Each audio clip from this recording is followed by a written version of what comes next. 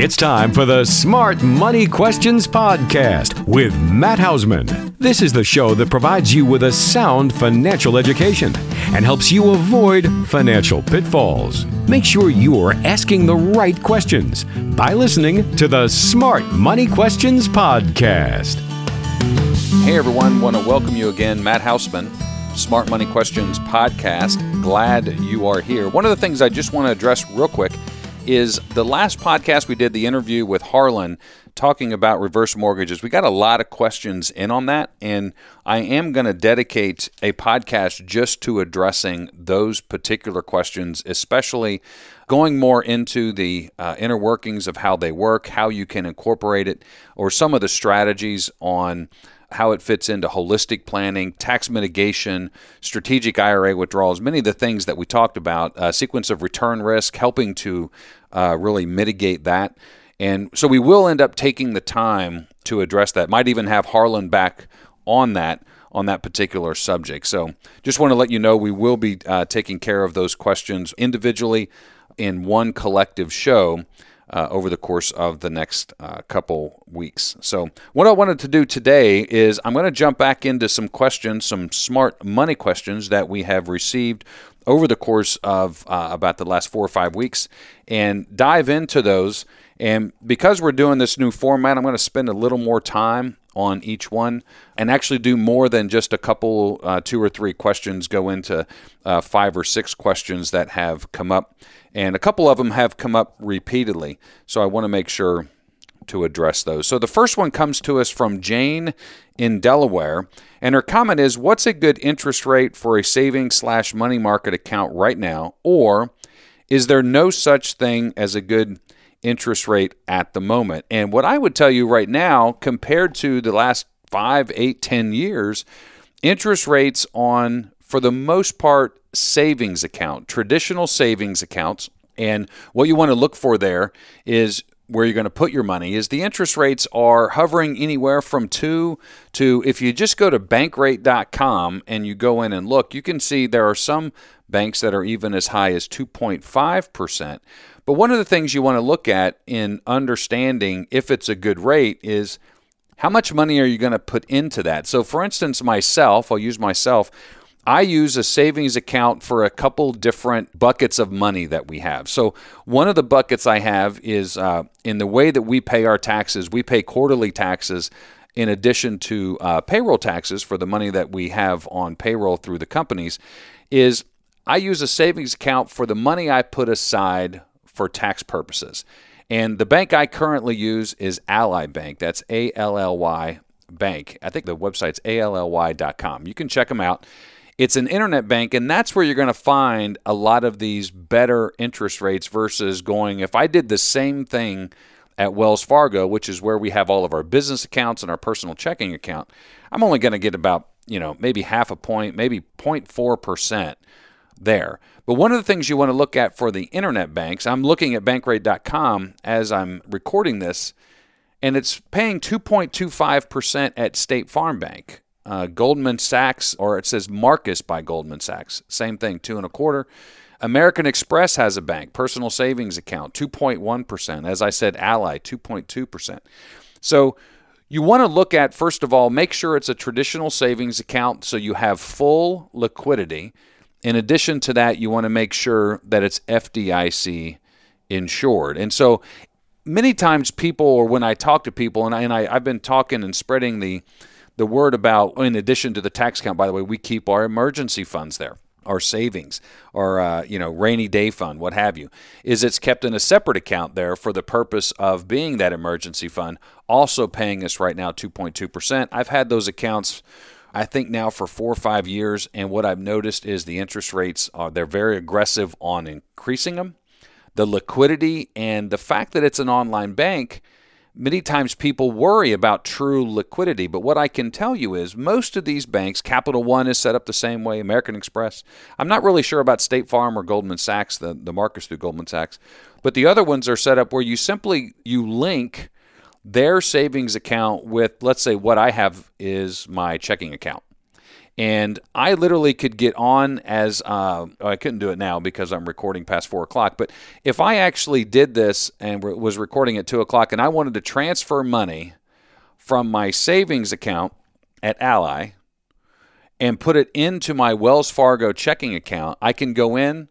Now, you do want to realize that there's certain limits that each bank will have on how much you can transfer. I think Ally Bank is like $20,000. But you can transfer that, and if I would have did that today at 2 o'clock, boom, it's in my account tomorrow. So the liquidity, the only planning needed is a 1 day in advance of needing the money as to how you push it over there. So the fact that it's FDIC insured, it is completely liquid. It's a savings account. One thing to remember about a savings account is there is a limit of 6 withdrawals on a per statement, or most of the time they're cutting a monthly statement. So 6 withdrawals per month. Although I did find out that if you have an ATM card, you can actually pull out more times than that. But I would not suggest that for an emergency fund or a savings account, is having it out there in the internet where you have to physically go get on the computer, transfer the money out. I believe that that's the best place for an emergency fund, out of sight, out of mind. So when you need it, it's actually there. So Jane, hopefully that answers your question. We'll jump into the next one. This is Hector in Texas. I'm torn between contributing to a Roth IRA or a traditional IRA. Which is better? Great question. If I get this question once a week, I get it 10 times a week. It doesn't matter if it's a Roth IRA, traditional IRA, or now a traditional 401k or 403b with a Roth 401k or Roth 403b opportunity in it. What is the better place to take the money? So I'm going to dive into this because one of the questions I get, and there isn't a blanket answer for everybody, because it depends on where you are in your savings life. How long have you been saving? How much money is sitting over in your traditional 401k, or how much money is in your traditional IRA? Now should I be switching it over into the Roth opportunity, whether it's a 401k or traditional Roth IRA? The idea that you want to think about is this, and I posted a video on understanding tax diversification. And in the video, I'm able to show you an actual tax return on understanding if all of my money is in IRAs, 401ks, 403bs, what have you, qualified retirement accounts. What does that look like? How much tax do I have to pay the way out the door? In other words, taking money out, distributing it to myself now, and living my retirement life. What does that look like? What's the cost on my exit strategy versus if I'm tax diversified? I have money still in IRAs. IRA money is not bad. We just don't want to have all of our money there. And then having money in traditional after-tax investments, a traditional brokerage account, and then also having money in a Roth IRA, Roth 401k, what have you. So Hector, to answer your question, what I would say is, where are you in your savings life? If you're working, and we have 401k opportunities, what do those 401k opportunities look like? Do I have a Roth opportunity? Is there a company match? Everyone, please hear me and make sure you send this to your kids so your kids hear this. If they are working at a company that offers a 401k, even if it's a traditional 401k, if it's offered a match, they want to absolutely take advantage of it. That's free money. And I would tell you to look at that money. That's what's actually going to pay the tax. Your money is going to come back to you in a much more tax efficient way, but that money is what's going to help pay the tax on the way out the door. If there's also a Roth opportunity within the 401k, take advantage of that as well. And one question I would actually ask HR, if you have a match, is if I decide to put all of my money, let's say I'm 55, I'm 60 years old, and I've been putting into a traditional 401k my whole life. Most of my assets are over there. As a matter of fact, we have a client that just came on board with us. That was her situation. All of her money is qualified retirement account money. What we did is we are shifting now. We're about 5 years from her retirement, and we're shifting all of her contribution into the Roth 401k opportunity. And the other question I had her ask was, she's actually getting a very healthy match, is where are they going to put the match, and do you have a choice? In her case, she did. She had a choice that she could direct them on where they were going to put the match. So we are maxing out as much as she can afford her Roth 401k opportunity and electing the match to go into the same thing. So the reality, Hector, is both the Roth IRA or the traditional IRA are good overall investments. I would tell you to incorporate saving into both of them if possible. Look at your overall situation. How much money do you have sitting already in qualified retirement accounts? Is it time to start tax diversifying? Because it creates so much tax mitigating opportunities when you are tax diversified when it comes time to start spending the money. And Hector, I didn't get your age when you sent the question in, but it doesn't matter if you're 30 or if you're 60. One of the things we want to be thinking about is the tax cost on all of the money we save when it comes time to retirement and what that retirement paycheck that we're going to create is going to look like. So great question, Hector. Hopefully that answers it. If you want to be more specific, feel free to give us either shoot us over an email or give us a call, info@smartmoneyquestions.com or 610-719-3003. The next question comes to us from Jim right here in Pennsylvania. My kids will start going to college in about 4 years. I currently have all of their college savings in technology stocks. Should I diversify, and what should I diversify to? Question number one. I hear we're expecting a recession in the next year or two, so I want to make sure I'm positioned properly to weather that storm, but also add some more return to the coffers in that time frame. So there's a couple different ways to look at Jim's question. This really comes to, I really like this question because the question also we can incorporate right into retirement. We can say I'm 4 years from retirement.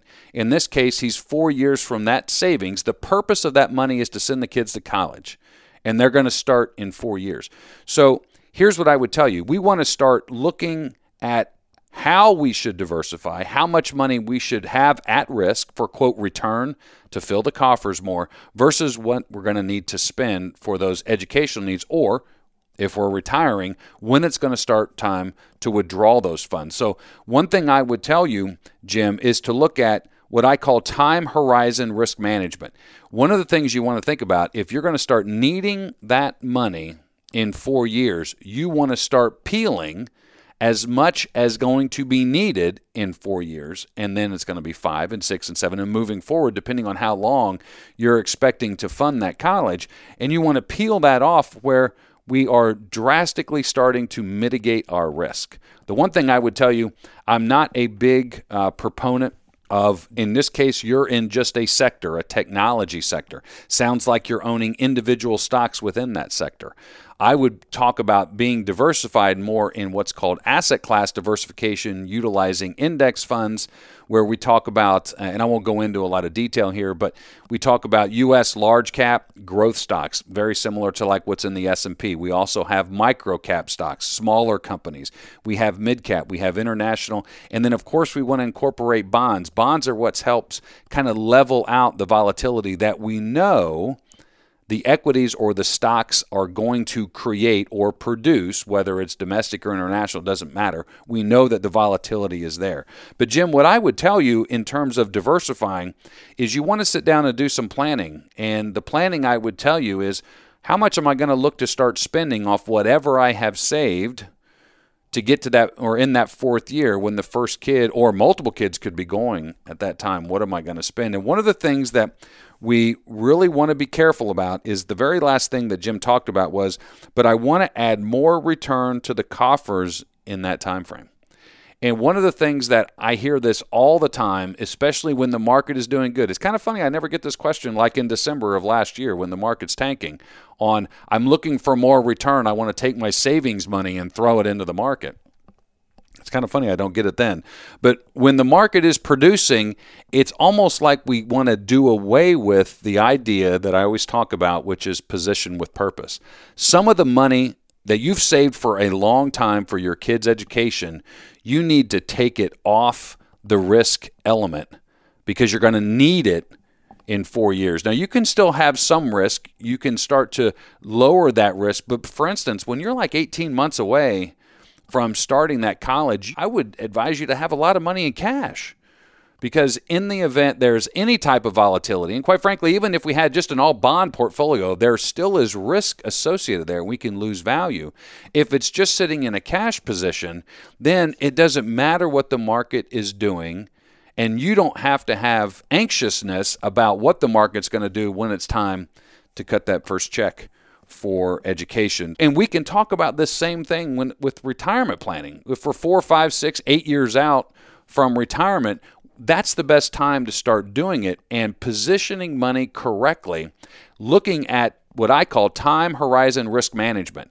And that is where we create different buckets of money with different risk elements for the purpose of withdrawal. So it doesn't matter in Jim's case, it's actually spending money for college, or it could be spending money for a Viking cruise over in Europe. One way or another, the money is being used and needing to be spent, and whatever money we're looking to do that with, we want to make sure we take it off the risk table. But from a diversifying standpoint, Jim, what I would tell you to do, I'm a big proponent of asset level, large cap, domestic, or international, all the way down to micro cap, smaller companies. I'm more into that because when you invest based on asset class, you automatically incorporate all of the sectors. Because technology companies are very large, they're at the very top, Apple, they can be all the way at the bottom, a startup. So that's where we can still have our sector diversification, but also have asset level diversification. So Jim, hope that helps. The next one comes to us from Diane in Florida. And she's actually got a couple of questions here, and so I'm going to dive into both of these. And her first question is, I recently got a very large inheritance, some of which I'll have to pay taxes on. My first question is why? The second question is, this is going to make a huge difference in my life because I'm 57 and I haven't saved much for retirement. The problem is that because I've done such little investing over the years, I really have no idea where to start.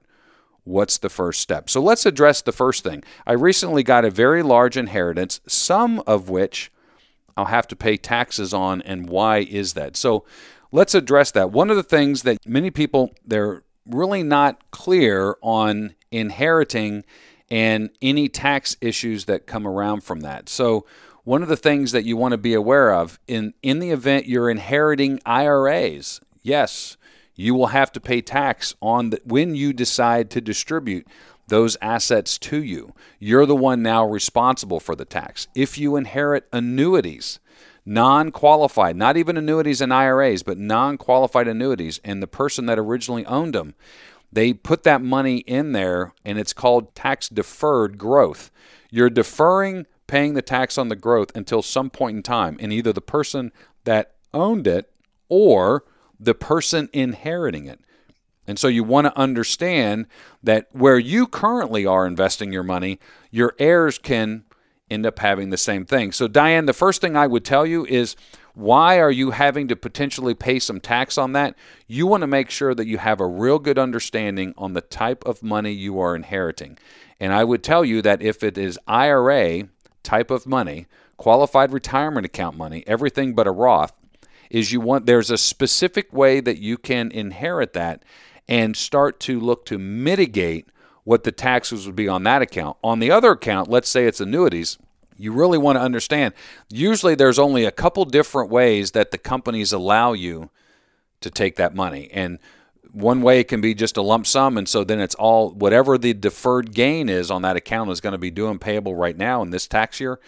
Some will allow you to stretch it out over 5 years, and others you can actually create an annuity payment. So how that works is you definitely either you can feel free to call us or deal with a professional that really understands how that, and that can actually end up giving you more detailed answers on why you're potentially having to pay tax on some of that inheritance. But let's talk about this. You're 57 years old, haven't saved much for retirement, so because of that, you've done very little investing, you have no idea where to start. What's the next step?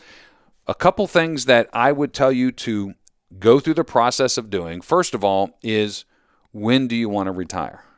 When is that date? And I classify retirement as the day that full-time job stops. That means the paycheck stops. That means whatever you have saved, it doesn't matter if it's an inheritance or what you've actually invested, I'm going to have to turn that into a now retirement paycheck. And the next thing I would tell you to do is, how much am I going to need? Many times when I talk to people, they first come in and they talk to us and they want to start the planning process, is I'll ask them that question. Well, have you really sat down and done a budget on what you're going to need in retirement? And in some cases, retirement might be 10 years away. And what I tell people in that scenario is, well, the reality is, let's look at what your budget is today. I really haven't had many people come in to say, hey, listen, when I retire, I want my lifestyle to go down 50%. That's not what people talk about. So we can use today's numbers, and then we can create an inflationary factor. So, Diane, you're 57. We can go ahead and let's say you actually, okay, I want to retire at 65. And we'll create the budget based on today, run inflation up to that point.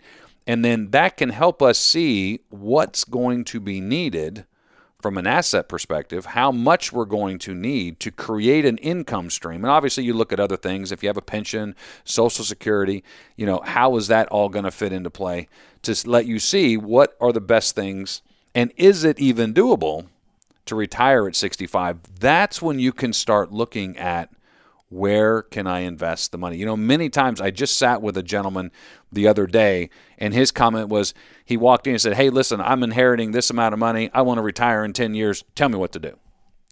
And it's kind of funny because people think that, I'm just going to wave a wand, boom, this is exactly what you should do. Everything's going to be fine. When you start looking at holistic planning, there's so much that you want to be looking at to then decide where and how to invest the money. In this case, Diane, that you're going to inherit. In this particular case, that's exactly what I told that gentleman. I was like, listen, I really can't help you until we get some concrete answers on these questions. And so that's the first place I would start for Diane, I would tell you to do in terms of where to invest the money. With regards to paying some tax on that inheritance, that's really important now. You want to see if there's any opportunities for you to mitigate that tax cost. Obviously, if you can mitigate the tax, that means more in your pocket and more for your long-term retirement. So those are the questions we addressed today. Hopefully that has been helpful. You've got something out of that. If anyone sent in those questions, I know I kind of dived in, and many times that one question creates more questions. If you'd like more detailed information, feel free to reach out to us, and we'll be more than happy to do that. If you're also wanting to have a question or a scenario or a situation addressed on the show, just go ahead and email us at info@smartmoneyquestions.com or pick up the phone and call us 610-719-3003. Hopefully that has been helpful for you guys. You guys take care. We'll talk to you soon. Thanks again.